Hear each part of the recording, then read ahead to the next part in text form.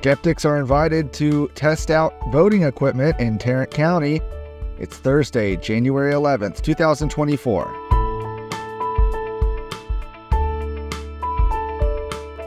Texas Scorecard presents the day's first news for the Lone Star State. The Texas Minute, with your host, Michael Quinn Sullivan.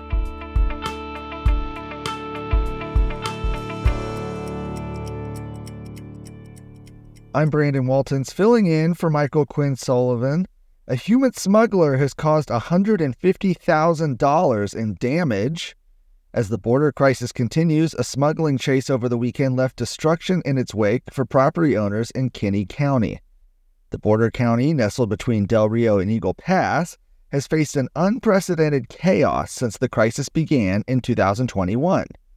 Late Saturday, a human smuggler with 12 passengers drove into a privately owned ranch after being pursued by Texas Department of Public Safety officers assigned to patrol the border. According to Kinney County Attorney Brent Smith, the exact location of the vehicle on the ranch could not be determined immediately. It was eventually located in Real County, and 8 of the 12 occupants were apprehended, although the driver is still at large. One of the property owners told Texas Scorecard that their exterior fence was cut and cattle were let out, but the interior gates were open and closed behind the vehicle. Since President Joe Biden took office, there have been more than 7 million encounters with illegal aliens along the southwest border. Of those encounters, 4.2 million have been with single adults. Grassroots organizations are continuing their fight to strike down a constitutional amendment passed in 2021 that would allow counties to issue more taxpayer-backed debt. Proposition 2, which passed with 63% of the vote, authorizes counties to issue bonds to fund infrastructure and transportation projects in underdeveloped, unproductive, or blighted areas. A lawsuit alleges that the ballot language that was put before voters failed to comply with common law requirements and was substantially misleading due to an omission of the phrase ad valorem tax increases. In 2011, the same ballot proposition was put before voters with language noting the tax implications and failed to pass. The lawsuit was brought by Texans Uniting for Reform and Freedom, Grassroots America We the People, and the True Texas Project. While lower courts sided with those organizations, the state appealed the decision, leading to a hearing in the 7th District Court of Appeals in Amarillo yesterday. Terry Hall, the founder and director of TURF, says the groups brought the lawsuit forward because they believe the legislature was intentionally trying to mislead voters when they wrote the language in 2021. A decision is expected in the coming months. Tarrant County Elections Administrator Clint Ludwig is inviting voting machine skeptics to participate in pre-primary testing of vote tabulating equipment. Regular public testing of voting systems is a safeguard built into Texas election law. Tarrant County hired Ludwig to head their Elections Administrator's office in June 2023 after the departure of Hyder Garcia, who is now the Elections Administrator for Dallas County.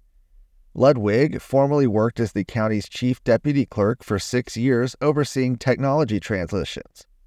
State law requires each county elections office to conduct logic and accuracy testing of its vote tabulating system 3 times during each election, twice before the election and once immediately after.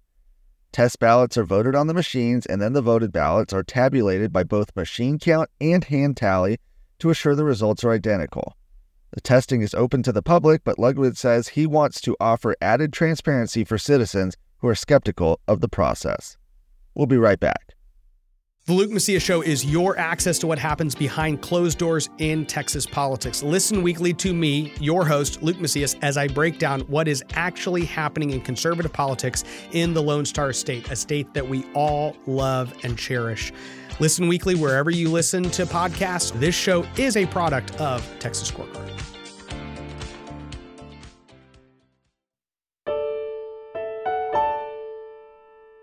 Citizens preparing to vote in the special election runoff for an East Texas House seat had the chance to hear from both candidates in a packed room for the only slated debate before the election.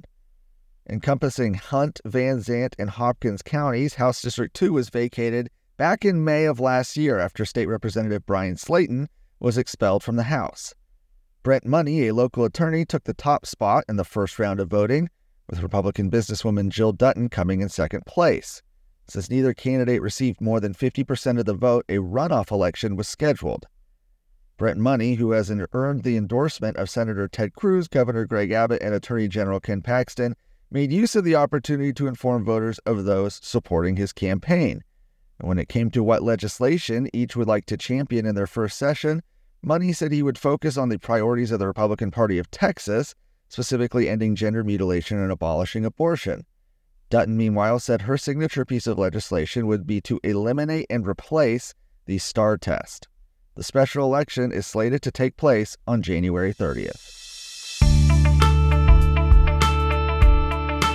Today's stories were written by Sidney Henry, Aaron Anderson, and myself.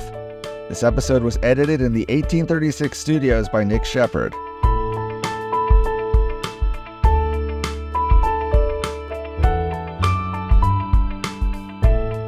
Thanks for listening to the first news of the day for the Lone Star State. This has been the Texas Minute with your host, Michael Quinn Sullivan.